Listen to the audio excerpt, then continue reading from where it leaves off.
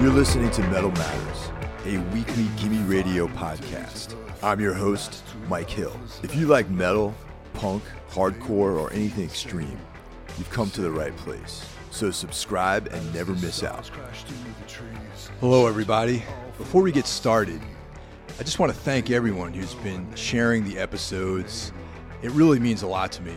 I see you out there sharing these things, and I'm really excited. It means to me that you guys are enjoying this, and you're thinking enough of the show to let other people know about it. And once again, thank you. It's much appreciated. This week's guest, Ryan Patterson, is somebody that I've known for, over 25 years. That's a long time to know somebody. I've been a fan of Ryan's music ever since I met him.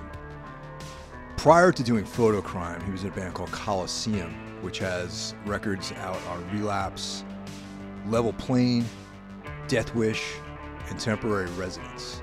They've toured the world. If you haven't seen them, you definitely missed out. They're one of the best live bands I've ever seen. Ryan's new band, Photocrime, is a departure from the brutal, ferocious punk rock intensity of Coliseum. He's taken a very different approach to his new music. Ryan and I are great friends. This conversation was really easy. I look forward to every time I get a chance to talk to Ryan. He was a guest on my other podcast, Everything Went Black. If you're not familiar with that, you can find that pretty much anywhere that you listen to podcasts. And if you like this interview, check out the interview we did on Everything Went Black earlier this year. It was great seeing you in Denver, albeit for a sort of abbreviated visit. You know what I mean? Yeah. And, things get crazy sometimes. They get a little chaotic. And I just wish we had more time to spend together. Yeah, I agree, man. Yeah, it was good to see you in Denver, and it was very quick. Like, the whole experience of, like, flying into a show and playing and trying to see people and everything is just, like, kind of head spinning. So I was happy we got a minute, at least. More importantly, or equally as important, I got a chance to see you perform live, which is something that I've failed to do up until that point. And I quite enjoyed the show. I thought it was amazing, and it lived up to all of my expectations that I had for seeing Photocrime play live. Awesome. That's awesome. That's great to hear. Yeah, totally. I mean, I've known you for over 25 years, I think, at this point, or at least 20 years. Seems like it. Yeah, I'd say so. And, I've been very, I've been a fan of all the musical output that you've done. And I think that with each thing that you've done, there's been like a different sort of take on it, but it still sounds like your own voice. You know what I mean? Yeah, that's good to hear. Yeah. And Photocrime being your newest endeavor, I feel still has your Ryan Patterson characteristic, but it's definitely like a different look compared to the other bands that you've done. But before we get into all that stuff, this gig that we were talking about was the Electric Funeral Festival out in Denver, Colorado, which was primarily a doom metal sort of thing. And Photocrime is definitely not in that genre. So how was that to be playing, a festival that, may or may not have, it was questionable whether or not they would have gotten what you were doing or appreciated what you were doing. Yeah, I mean, it actually worked out really well. I think me being like the only,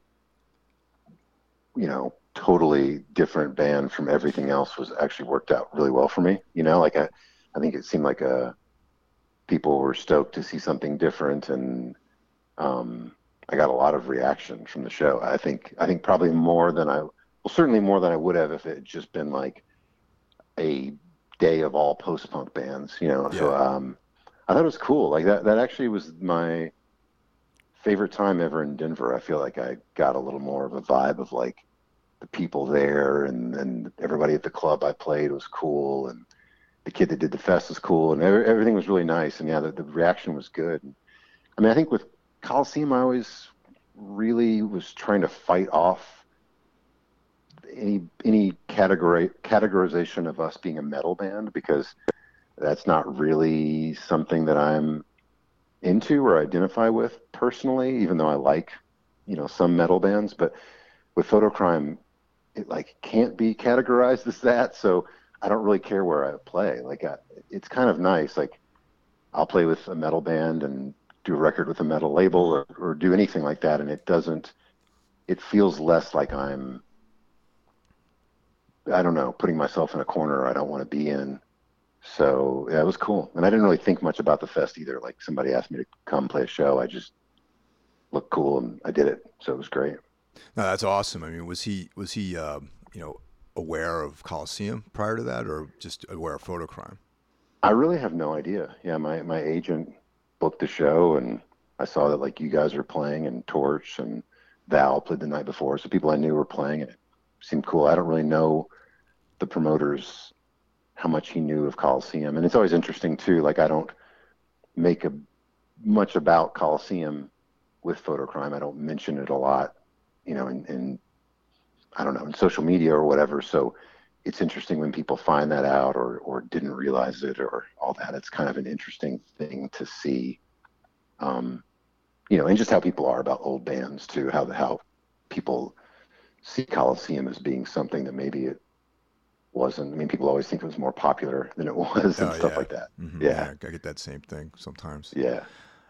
Actually, that point between Coliseum and Photocrime, I always found that to be a very interesting point in your, musical career because, I've known, like I said earlier, I've known you for decades at this point, and I've seen you play in all these different bands. And, Tombs, our first show was with Coliseum, like way back when. And I've seen all the different incarnations of Coliseum perform. And towards the last couple of records you were doing, I noticed when you guys played with Coalesce, there was a gig in Brooklyn at Europa when Coliseum played with Coalesce. It was like a Coalesce reunion show. And you were performing, at the time it was New Material, and I was thinking to myself, I'm like, wow, this is like very interesting to me because it's different than anything you guys had done prior. And I was, it wasn't quite exactly maybe, it was New Material, so it was still being fitted out in a lot of ways. And I was thinking about that influence. Like I almost, like felt this, Swerve Driver or like 90s, or late 80s kind of thing. I might be way off base by saying that, but that's to me what I was, starting to have more of like a quote unquote post-punk sort of like take on it. And that's definitely a direction that the band went in, I feel. And then, so I guess the big question for me is why end Coliseum and why start Photocrime? It's almost entirely about my perception and how I felt. I mean, to be frank, I miss the Photocrime guys. The Coliseum guys, Carter and Kahan, the last members of the band. I mean, Carter was a drummer for the last like almost 10 years of the band. I'm still really close with them. We're in touch all the time, talking about movies and music and anything else. And I miss those guys a lot. And I maybe miss playing that music a little bit, but mainly Coliseum had been a band for so long that it was like, in my head, the expectation of what things should be and the hopes of what things should be versus the reality was just always so vastly different. And I just couldn't enjoy it anymore. I think the last time we played Brooklyn was in St. Vitus, and I think you were there. Yeah, I was definitely there, yeah. Yeah, and like, there were maybe 30, 40 people there, and that was, we've been a band for 12 years. We just put out our 5th album. It was on Death Wish. It was getting great press. We probably sold 1,000 shirts in Brooklyn alone over the 12 years of the band, and we're not even getting 100 people at our shows, and it just wore me out. We were working so hard for so long, and I think people took the band for granted because we worked so hard. I think people just didn't think it wasn't an event when when we came through, and we just never broke through. I mean, bands have to, it's like you and your friend and your friend's friend, like everybody you know has to go to a show for you to, for most people to want to go. It's like, it needs to be like, oh yeah, I'm going to see all my friends down at the show on Friday night. And that takes a lot. And a lot of bands don't ever break through to that kind of thing where it's like a social event or whatever. And maybe that's not even good when that happens, but yeah, Coliseum is just, it was just endless disappointment. And I couldn't see our successes. I couldn't be happy with it at all. So I just had to stop doing it. I just like, it was honestly making me super miserable and unhappy. And once I stopped that and started a new band with no expectation, and if there's one person at the show, if there's 100, I don't care. You know, if there's something about Coliseum, I always was insecure about it. I always wanted people to like it, and I always felt, I don't know what it was. I just was never sure it was good or something. But with Photocrime, I truly don't give a fuck. Like, I don't care if anybody likes it. I don't care what people think about it. You know, if they like it, that's cool. But like, I have none of that bullshit that bogged me down with Coliseum, because it's new and there's nothing about it that is, there's no pressure. So, yeah, it just feels good. And that's the main reason to like enjoy music again and not worry about all the other bullshit. Now you mentioned, now that there's been some time, that can you see some of the successes that you had with the band? And if you could see those successes, what are they in your opinion? Oh yeah. I mean, they're endless. I mean, Coliseum played just shy of 1,000 shows. We toured Japan, Australia twice, Europe 10 times, 5 albums, tons of EPs, a fucking split 7-inch with Superchunk. Like, we were recorded with My Heroes, played with My Heroes, and our last shows with Soulside, which is one of the bands I grew up loving. Yeah, it was just unbelievable. We put out a lot of great music. I mean, I listen to it every once in a while just to kind of, from nostalgia perspective or whatever. And there's shit that Coliseum did that I think is fucking great. I mean, I think the last 2 albums, Sister Faith and Anxiety's Kiss, are fucking awesome. And I think God Damage is a pretty great hardcore record, So, yeah, we did a lot of stuff. I made a lot of friends. Endless amounts of things. So I see all that stuff now for sure. And yeah, I just couldn't see it otherwise. So, and I think I appreciate it more not doing it. And I don't know if we'll do it again. I mean, every once in a while we talk about it, but I don't have any drive to do that other than to see those guys and play music with them. Otherwise, I'm very happy, like, being out of the Coliseum mindset. But that's also like, kind of like we talked about last time, my physical changes, like all the changes in my life kind of have happened at the same time. So it's a lot easier for me to be happy and more content now than it was then. That's awesome. And when you listen to, I guess the testament of whether or not something is good in your opinion, in your eyes, is when you go back and listen to it and it sounds like you don't get disgusted by it. You know what I mean? Right. Yeah, because that's kind of how I feel. Like, I go back and listen to music I did like 10, 15 years ago, and I'm like, oh my God, I start cringing and everything. So that the fact that you can still enjoy it is awesome. It means that there's definitely, quality there, Yeah, hopefully. I mean, there's stuff that I hate that we did, and I try not to ever say publicly what that is, because I don't want to bum out anybody, something that they might like. But, and, there are moments that I'm like, oh, I could have done that better or whatever. But overall, I really like it, and I'm proud of it. And I think we accomplished what we attempted to do. And, yeah, so it's cool. I mean, it's weird, like, just erasing the blueprint, it just makes things easier. Something about like the way I sang in Coliseum, I felt like I was never comfortable. And with Photocrime, like I was just kind of able to start from scratch and like find a voice that felt really comfortable and is easy to sing and feels good. And so, yeah, I don't know. It's cool, man. It's nice to be in that place. Now, you mentioned that you miss seeing those guys. Do you ever think about just playing together and doing something completely different with those the guys, the old Coliseum guys? I've never thought about that, about like just doing a different band or something. Yeah. I mean, yeah, it's not a bad idea. I did ask them, the tour that ended up being me solo, the first Photocrime solo tour earlier this year in Europe. I did ask Carter and Kahan to do that tour with me because Carter's a great guitar player. He sings and plays guitar in a band called Null. And I asked him if he would play guitar and Kahan play bass or vice versa. And because the other people from Photocrime couldn't do it.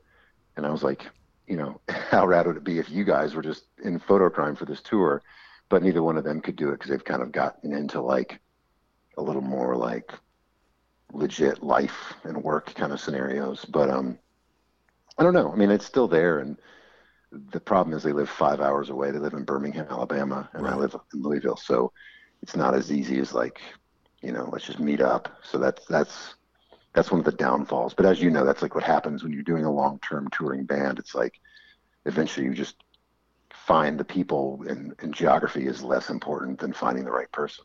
No, definitely. For sure that's the case. I mean, I wish that, well, actually our situation right now is pretty convenient, but there have been periods of time where we had a tour. We had members from Washington State, like, yeah. And I was like, yeah, we had to fly people in to do the tour and practice and stuff. And that's, it sounds like very rock star-ish, but sometimes that's the only way you can make things happen, Absolutely. I mean, that's why I'm a solo artist right now, because that's just like through all this stuff in life, I'm like, well, this is how it's going to be. And Tombs has always been your thing. It's like trying to get other people to follow your dream and your mission for no money and no glory is like nearly fucking impossible. So I quickly felt like, well, I can't afford to pay anybody anymore, and I'm just going to do this myself, because it's unfortunately not that thing when you're like 20 and you and your best friend start a band. That just, as we get older, it just fades away. Yeah, exactly. Actually, there's a little irony here because, after the Tombs being a band for over 10 years, finally, it doesn't feel like it's just my thing anymore because of the current lineup we have. Is very hands-on with the creative aspect of things, and we just recorded a bunch of songs for an EP that's coming out later this year, and everyone contributed in a way. That's awesome. With the songwriting and yeah, production ideas, like all that stuff. So it's like, to me, even though the band's been around for over 10 years at this point, it feels like a new band almost, and it's cool. So that's awesome. Yeah, I felt that when I saw you guys, as I said in the text, like I felt like that was kind of the most cohesive I've seen the band, and like I don't know, it was really pummeling, and like everything just felt like it was, I don't know, just kind of like ripping in like just the perfect way. The best I'd seen you guys, I think. Oh, thanks. But I want to talk about you. So, all right. We'll deflect those. Those are kind words, and I appreciate it. But everyone that listens to this show at some point gets to hear me talk about my stuff. So, all right. But anyway, so there's been a couple, like you mentioned earlier, you played solo on the European tour you did, and when I saw you recently, it was just you up there. Yet there have been other incarnations of the band. We have other members.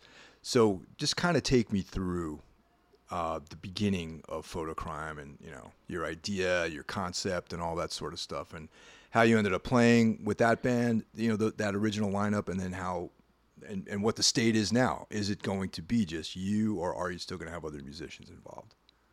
Okay. Yeah, I mean,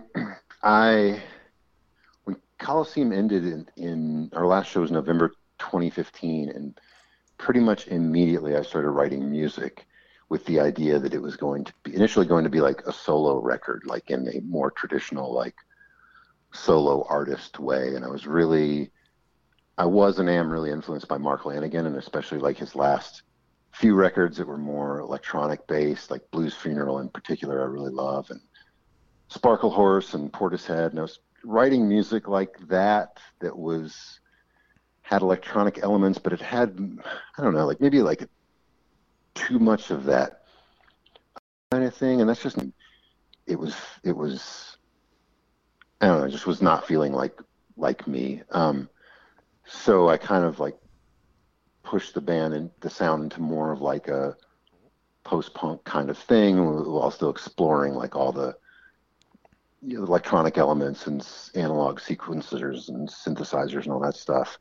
And because I think initially I really wanted to be totally different from Coliseum, but then kind of ended up being almost just another step in that evolution. I mean, the Photocrime songs could have been Coliseum songs in a way. So for about a year, I wrote on my own. For a very short time, my friend Will Allard, who's in a band called Xerxes, and he was in a project called Whips Chains with me. He for a little while he came in and played guitar, and when he was with me, he didn't write any songs, but then we started practicing the songs I was writing, and that really got the ball rolling for me. And that was like mid 2016. So at the beginning of 2017, I recorded 13 songs with Jay Robbins, and those I played all myself. So it's all programmed drums. I do all the programming and almost all the synth stuff at home, and then take that stuff to the studio and do all the guitar and bass and vocals and mixing.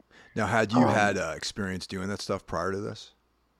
I've been writing Coliseum demos with the drum machine for a long time. Like I actually, at some point a few years back, kind of went back and cataloged all those, and they were some as early as like No Salvation. Like there's a Coliseum song called Defeater.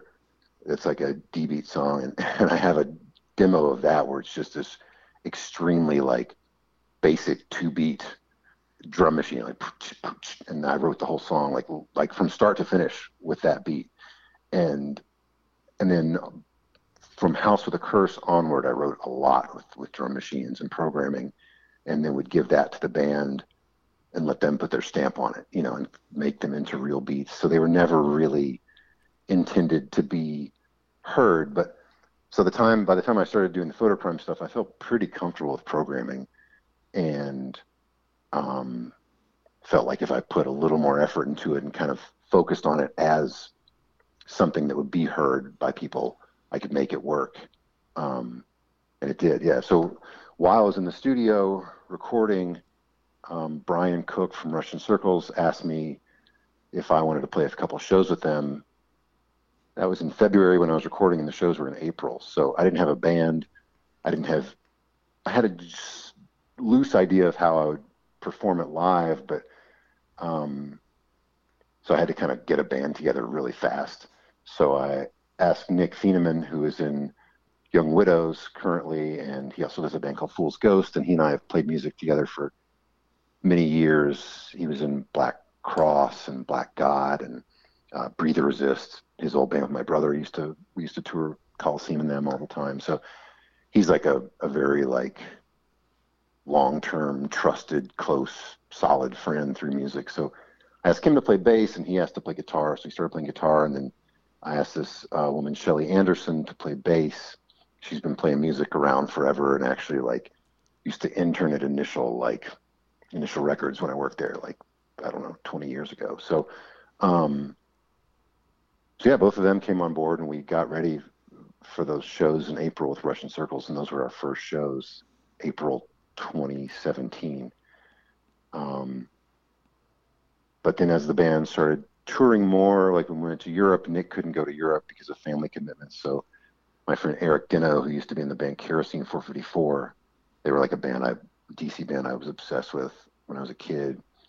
I asked him to play guitar, and so he did our first 2 European tours, but then the third tour, Nick couldn't do it, Shelly couldn't do it, and Eric couldn't do it. So rather than find other people, like I said, I asked the Coliseum guys. I just decided to do it myself, and it went really well. I kind of think people reacted to it more because it's just me. I think maybe like I don't know. Maybe it seems more impressive or something, or it just seems different. I heard in Europe, because everyone's so blunt, I heard a lot of like, I thought that was going to be terrible, and I really loved it. So That I must think we kind of, that must have been in Germany, right? That yeah, comment. exactly. So it was like a lot of German compliments of kind of like, they didn't know what to expect, but the idea is that it's still like a show. It's not just me playing guitar, not moving around. I'm very physical when I play, and like there's still lights and stuff like that. And I integrated strobe lights that I control with my feet for the solo stuff, and so it's been going good. And so I'm gonna keep doing it.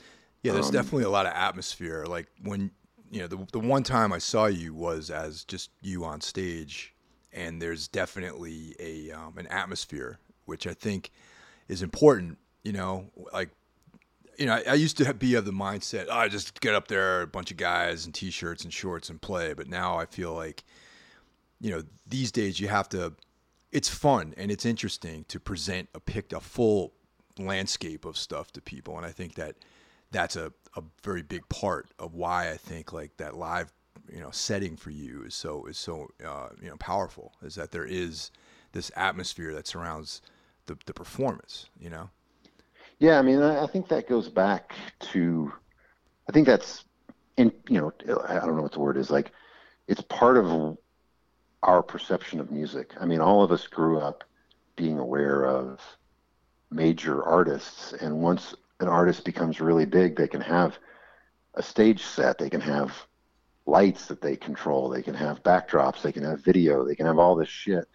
And I love that. I mean, I like, whether it's like the like 8 foot tall Danzig skull drum riser that Chuck Biscuits was on, like the early Danzig shows, or like the Misfits things back then, or or whatever, like even Kiss, like things like that. So I I kind of love all that stuff, and that's maybe my biggest um, the thing that I wish the most out of, if I could be a very successful musician and popular, is to have the finances to do that stuff. I would love to fucking do that, man. Like, I've tried my best. Coliseum did it in the later years. Like, tried hard to make an atmosphere, make it be a vibe and a performance and an event. I mean, I see a lot of bands, especially bands with drum machines, that I think are good, and then I see them play and they're just fucking boring. Yeah, They're totally. just like, there's 2 to 5 people standing on stage, and there's nothing interesting, and it's just people just kind of looking down at their shoelaces, and like it's just not cool to me. Like, I want to see a thing. Like, if someone's going to see the music, it should be an event. And especially when you have a full band with drums and everything, there's a lot to focus on and a lot to see. But with me, I feel like smoke and lights and all that kind of shit is it's fun, and it also hopefully, like you said, creates like an atmosphere when I play. And for me, it's fun because I feel like I step outside of myself. It's part of the stuff I was saying before, where it's nice to not feel like I'm just Joe Schmo standing on stage. Like, I feel like it's aside from my normal personality. I go on stage and I am something different for that period of time, and it's really fun for me. Yeah, definitely. I mean, I think I mean, getting into, I think about this stuff a lot as like the kind of ritualistic, like the act of performing and the act of the crowd, that whole energy transfer and, almost becoming like this sort of atavistic, version of yourself, or a different, like entity when you're playing live. You know what I mean? I know that sounds like very dramatic and everything, but there's a lot to it. I think the fact that, like, if you're on tour and you're exhausted all day, then you put on whatever you're going to wear on stage, and suddenly you feel energized, and you get on stage and the lights start changing, and you plug into your gear and it's like ready to go, and you become a different animal, like a different, sort of machine that can execute the set, you know what I mean, and perform, and you have a different feeling, you know what I mean? And it's like, there's that's not to be made light of, I think, and I think that this whole aspect of photocrime that you're touching on is a very important realization to have when it comes to, evolving into a different sort of musical entity. No, I agree. I mean, that's part of the idea with the music, and yeah, like you're saying. I mean, even going on tour, period. Like, there's so much of it that's shitty and, or maybe not shitty, but mind numbing or boring or whatever. But like, you feel like a different person. You're not like a civilian going through your normal day. Like, you're on this mission, and I always feel like kind of weirdly invincible on tour. You know, like Yeah, no, I hear you. I feel more confident. I feel more, especially this past tour, what I did when I was playing solo and playing bass for Cripple Black Phoenix. Like, I felt like I was at my absolute peak as a human being. It was weird. I was just like, this is kind of amazing. Like, I'm pushing myself to the limit and I'm feeling great. And it was fucking awesome, and there's never a point when I'm like just wasting time, or there's like, I don't know. I just felt like I was really fully, highly functioning. And then that's nice. And like what you're saying too, is the connection with the audience and the music. And that's something about playing solo that I didn't anticipate and is really amazing, is just how direct of a connection it is. I mean, there's nobody else there but me. Yeah. And like, from, maybe even from an ego standpoint, like every eye is on me, and it's pretty fucking wild, man. It was like, I'd never thought about that, never experienced that before. And it was liberating. It felt good. And it felt like this absolute direct connection with the audience in a way I'd never felt before, even though I've been the frontman for bands for a long time. And it was fucking cool. I really, really liked that and appreciated that.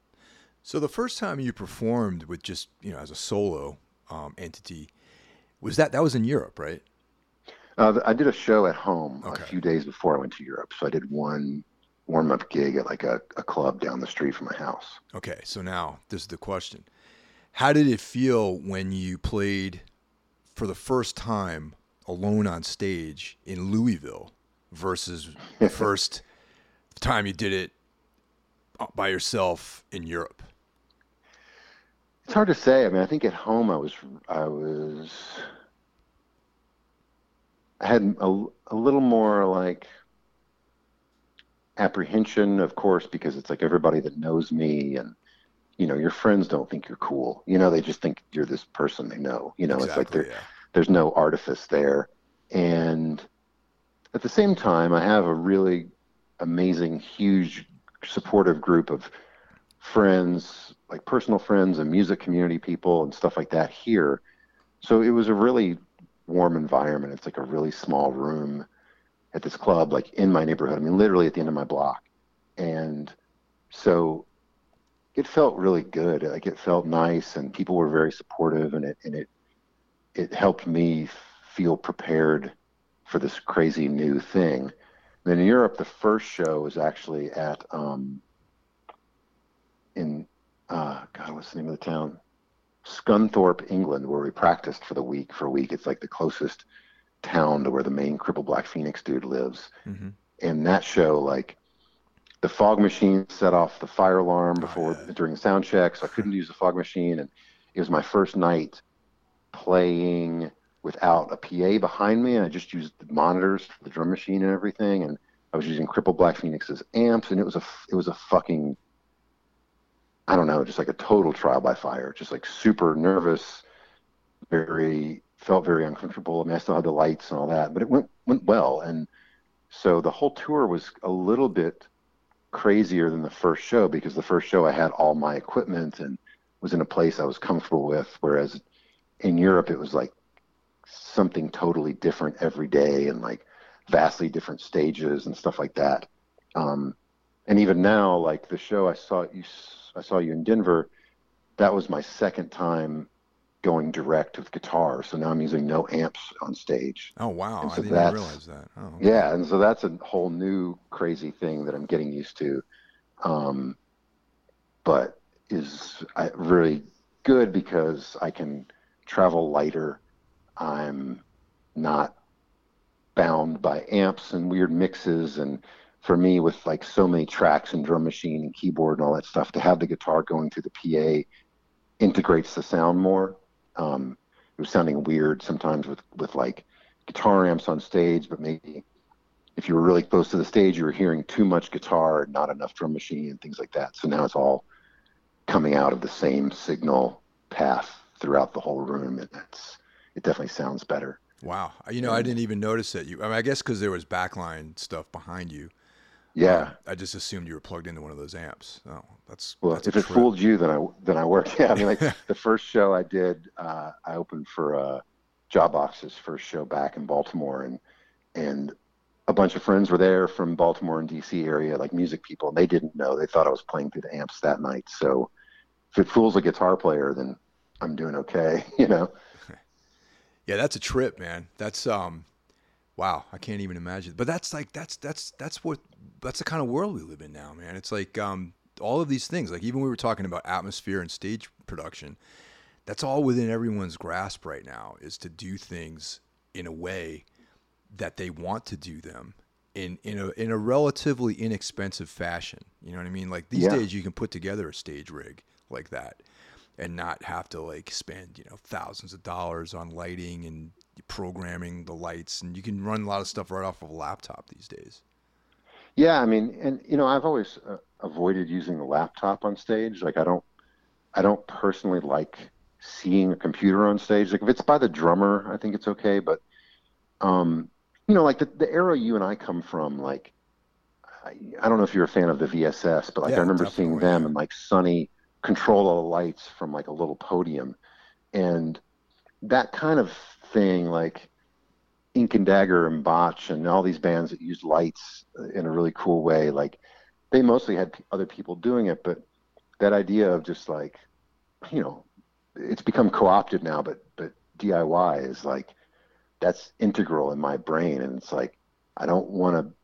I mean, I'm using a drum machine and tracks, so like I'm bound by like, you know, computers to a certain extent, but like I want to have all these things hands on, and like create them, and like the lights I have that I'm flying with are like shitty shitty like work lights from Home Depot that I taped up and put you know put gels on, and you know, and then they look like something after all that. And I see music as like an arts and crafts project. I mean, that like designing shirts and making records and all that. I just see it as this whole piece of art. Like when you play live, like how a guitar looks, every fucking little bit of it is like, to me, tactile and real, and like all part of the same thing, because we came from punk, whereas like we understood Raymond Pettibone drew Black Flag covers, and we like understood that tactile nature of how it all worked together. And I think that's really important and like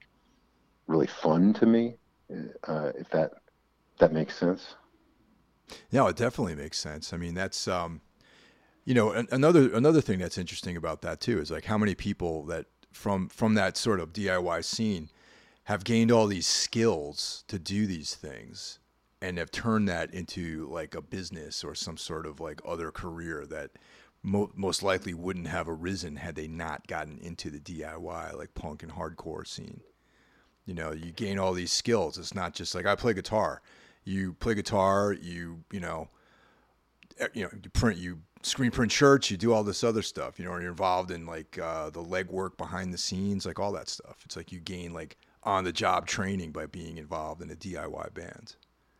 Absolutely, man. I mean, it's like, yeah, it's since I was a teenager, basically, that's been my whole life, is like worked at independent labels and now own Shirt Killer and design records and shirts for bands and do my own stuff. And like, yeah, it's pretty amazing that it can become something more. I mean, the thing I think about that is like, if only more punks had become like doctors, you know, it's like, I actually feel like there are like punk rock lawyers out there, but like, I feel like if we had had the foresight to really, because there's a million of us that make shirts and that That's true. record records and whatever, but like if we had like a punk doctor in every town who you could go pay an affordable price to have health coverage or whatever, like, you know, I think we've done a pretty good job of like having this spread out punk web throughout the world. But then there's certain things that we like didn't fully go into that we would actually probably benefit more from uh, Yeah, I don't know. Like, you can get like a punk rock haircut, of course, and a punk rock tattoo, but like, if I could get like a punk rock open heart transplant, we'd be really in business. Yeah, totally. So with Photocrime, what records, what releases do you guys have, or do you have out Yeah. to date, and are you available on all the streaming services right now? I think so. Yeah, I think everything is everywhere. Like I don't do Spotify, but I do know it's there. Um, so the first record was the Always Hell 7-inch, which was 3 songs. And then the next release was a European release called Always Night that is 3 new songs on side A and then Always Hell and a remix on side B. That was a 12-inch. Um, and then the third release is The Principle of Pain full length, which I put out in the States and a label called Golden Antenna put out in Europe. And so that's it so far. And then I'm currently writing and have recorded part of my next album. And it's going to be a full length, another LP or. Yeah, that'll be another LP, and that'll come out in spring of next year. I've recorded 4 songs. I've never done this before. I just kind of happened to record a couple songs in London. I was there with some time off, hanging out after tour, and was like feeling this kind of like psychotic post-tour like anxiety of like, you're moving 110 miles an hour, then you just stop. And I was like, I have to do something music related in this week while I'm here. Yeah. So I booked a date and recorded the 2 new songs I've been playing on tour, and then recorded a couple other songs with Jay Robbins when I went up to play that Jawbox show a few weeks ago. And now I'm, writing the rest of the record and putting that all together. I'm going to do a day with Albini, Oh, wow. Steve Albini. I'm going to do like live drum tracks with that. So I can do like maybe 3 or 4 songs live with live drums. And then I fly the next day with the tape to Jay's studio in Baltimore and there for a week and do the rest of the stuff. And we're going to try some weird shit there. Like Jay's putting together like a few players. I'm kind of I wouldn't say I'm obsessed, but I'm really intrigued by that idea of like those records that are kind of like producer made, Mm-hmm. like PIL album and like a lot of the Tony Visconti stuff with David Bowie and like Peter Gabriel stuff. He kind of, where like one person kind of orchestrates the music but isn't necessarily playing it or maybe not even writing it. Yeah, I think that was that David Bowie Closer. I think that was like almost like a Trent Reznor record. I think that he was kind of behind that whole thing, and Bowie just kind of like layered his thing on top of it. Exactly. And apparently the last Bowie record was kind of like that, where they just got these players in and kind of let them do their thing, and he kind of guides it. I know PIL album, I'm spacing on the producer, but like that one, there's like Ginger Baker's on drums and Steve Vai is on guitar, and John Lydon doesn't come in till like the tracks are done, basically. And so we're gonna do a day of players in the Baltimore and DC area, and kind of like come up, have some general ideas and kind of let them do thing, and we'll play with them a little bit. Jay and I will, and then kind of shape it, see if it shapes into songs. So it might be nothing might come of it, or something might. But I really like that idea. It's what like Coliseum always called it non-songs. Like we would always try to write these non-songs, like not really structured, and we just weren't good at it. I'm not really good at that. Like I really am obsessed with Crime in the City Solution, and their songs are like just very like, I don't know, they're like water. They just kind of move along. Like there's barely anything there, but there's this like thin like string that kind of links everything together. Exactly. Yeah. There's like and Nick Cave has gotten into that in the last few records, and I really like that too. Like there might be a little theme they might come back to, but that's usually done by people that have time to be in a studio for a long time and make a record in the studio, and I never have that time. So Coliseum tried to do that a little bit, and we have a couple songs kind of like that, but kind of trying to do that, see what happens with that. So I don't know. I've got like a million ideas, and like we're saying, it was like music is just about the experience and about the seeing what you can do. To me, it's like recording records. I care more about the good time I have making the record than the outcome, if that makes sense. Like I want it to sound great, but like in the end, I think about those times. Like I think about the magic of making the record and like that period of time more than I think about what the songs sound like. So that's kind of what I'm going after and trying to like I said, I feel freed. I don't really give a fuck about what anybody thinks about it. So I really want to try these ideas that I've had. I mean, like one of the fucking new songs that I've already recorded, I played like slap bass on it. So that's awesome. Just like things I've never done. I'm like, I like the sound of this. Can I accomplish this? What's it going to be like? So yeah, it's fun. I don't know. So I'm the recording stuff starts in the beginning of September, and I'm like fully in like insane songwriting mode. I've been like working on 10 seconds of a song for 3 days now. It's like my brain's kind of fried on that right at the moment. Yeah, man, September's right around the corner. Yeah, I fucking know.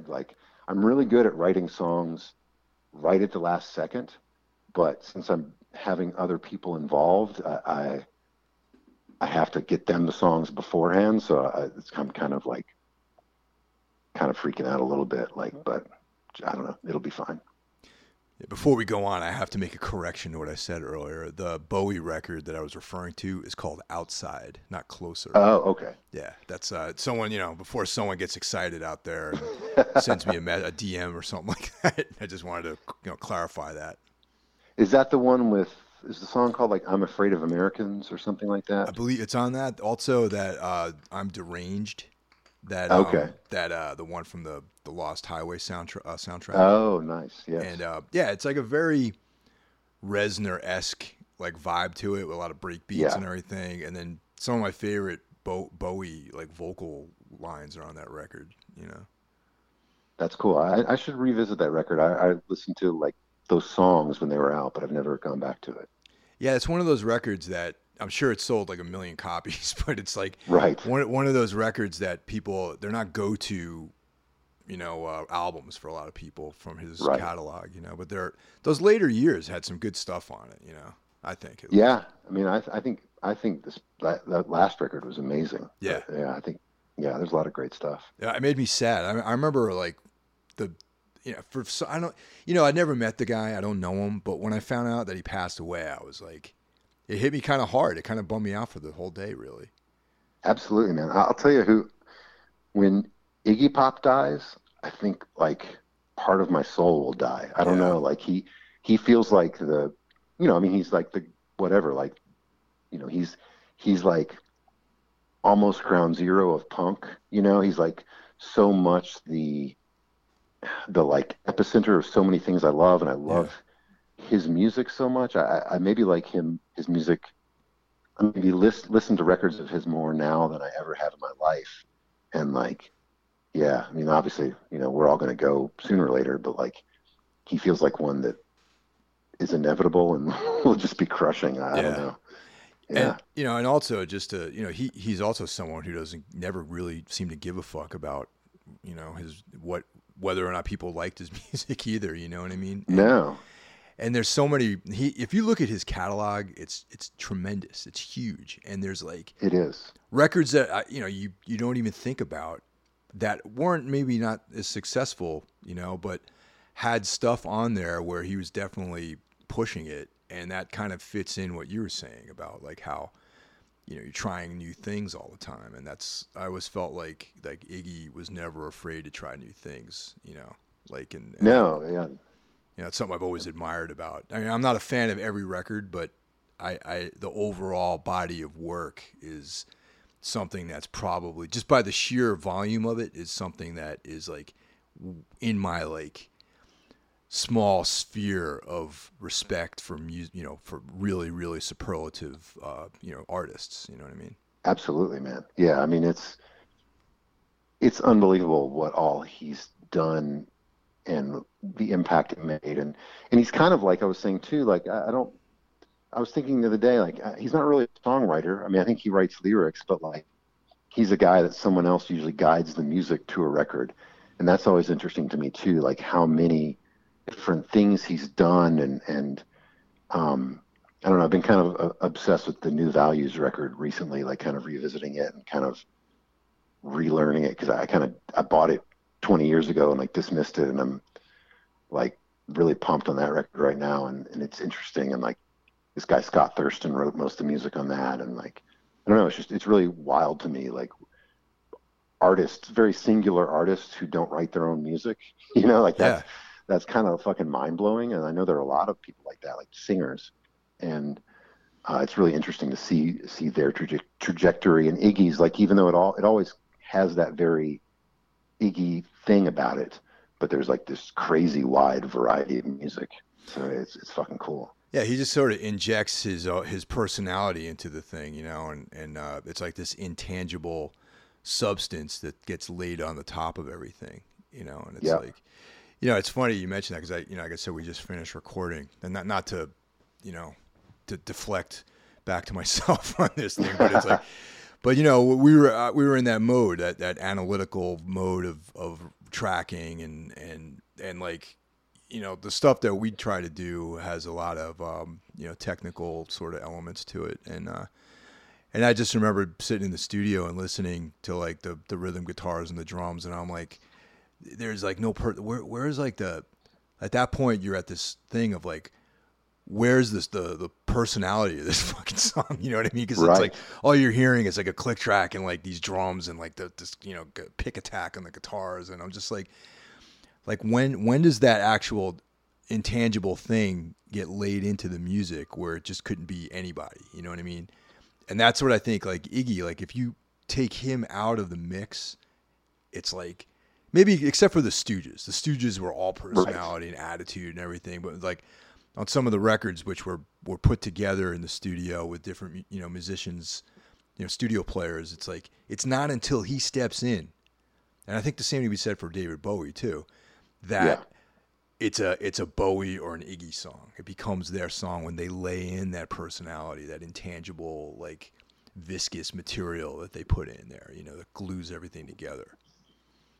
Yeah, I mean, and a lot of that is voice. I mean, if you're talking about your songs, like once your voice comes into it, that's when it makes it absolutely your music. And that's kind of how I felt for a long time. Like that was something that we always kind of thought about Coliseum music, is like, well, is this a Coliseum song? Like all these different things. And eventually I was like, if I'm singing on it, it's a Coliseum song. And Right. that's how I feel about Photochrome. I'm like, if I sing on it, it's me. Like I'm making all this music and all these sounds, whether it comes from a guitar or a bass or a keyboard or whatever. But when my voice is on it, that's 100% me, and that's what makes this my song. It's kind of why I've never done an instrumental song. Like I don't know, like I'm, I feel like the voice is, for me personally, what generally makes music personal and connected in a human way. Yeah, I mean that's the personality, and that's like the thing that isn't, the voice isn't necessarily like a technical instrument in a lot of ways. It's, Exactly. I mean, you can be one of these singers who can hit all these notes and execute everything perfectly, but the guys that we're talking about, Iggy, David Bowie, Nick Cave, that's not who they are. They have this loose personality that they inject into the songs, and that's ultimately what I think most people respond to, is that the vibe, like the feelings, the emotion, that kind of impact.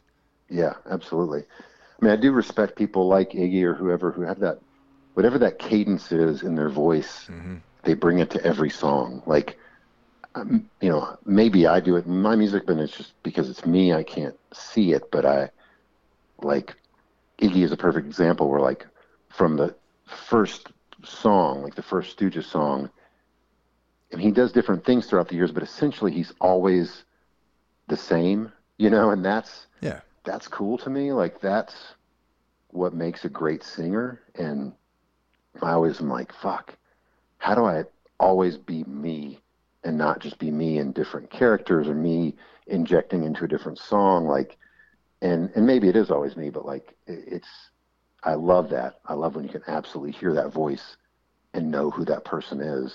I mean, that's the ultimate. That's the ideal as a singer, I think.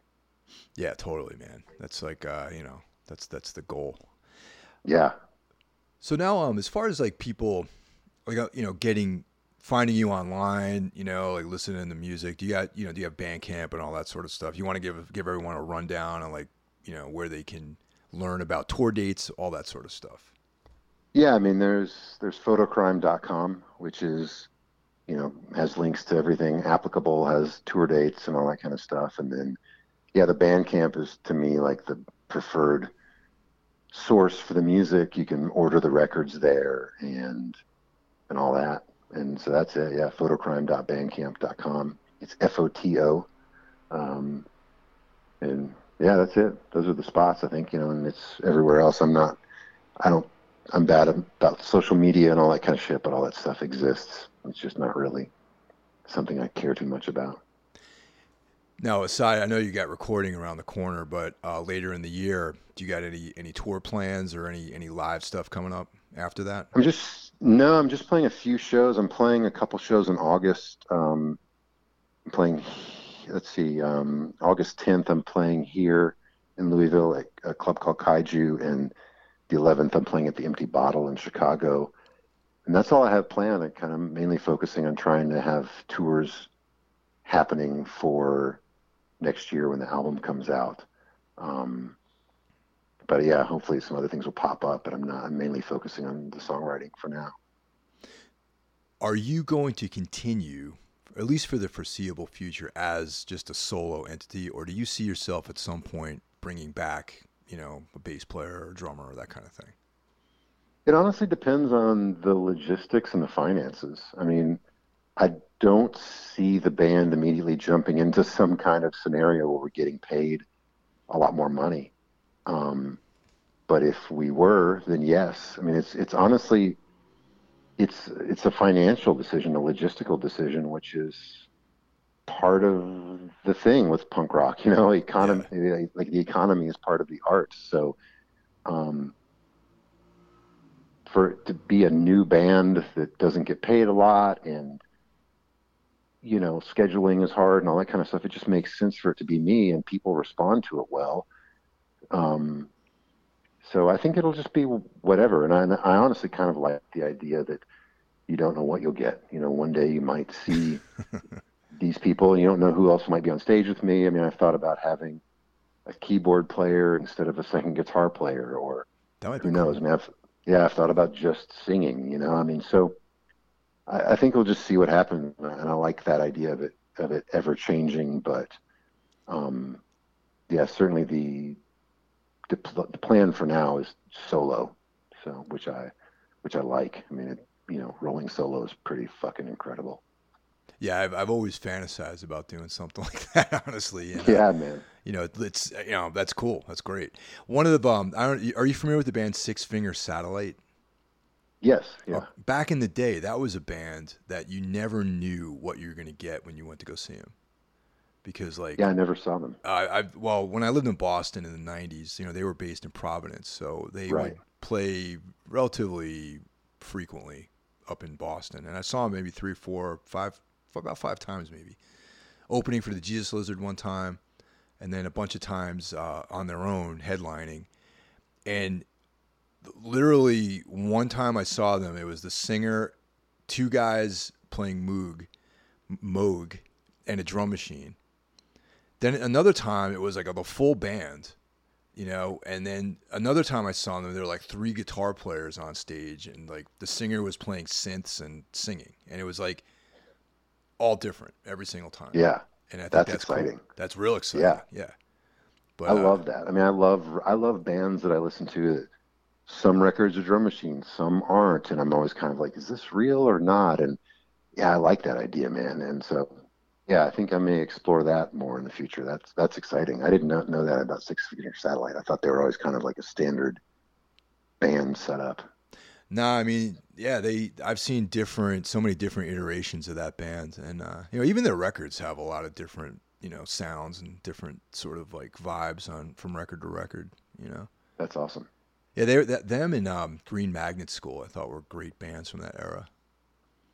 I don't know Green Magnet School. Oh man, there's a record if you can find it on Sub Pop called Blood Music, and okay. I play that on my show sometimes, tracks off of that record. Hopefully other people get, catch on to it. And they're like, early 90s, not really like a Sub Pop band, like referencing like more krautrock type stuff, but with like a noise rock vibe to it, Nice. Yeah, very, very cool band. And, okay, I'll check it out. That's awesome. But thanks for your giving me so much of your time this evening. I appreciate it. And absolutely, always a pleasure. Well,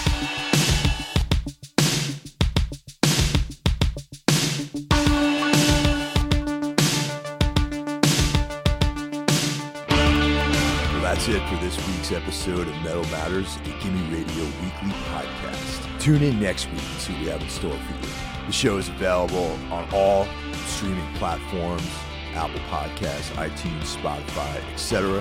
Also, be sure to check out Gimme Radio, streaming on the web, iOS, or Android, for one of the best metal communities, exclusive merch, interviews with artists, and so much more. I'll catch you guys next week. Take care.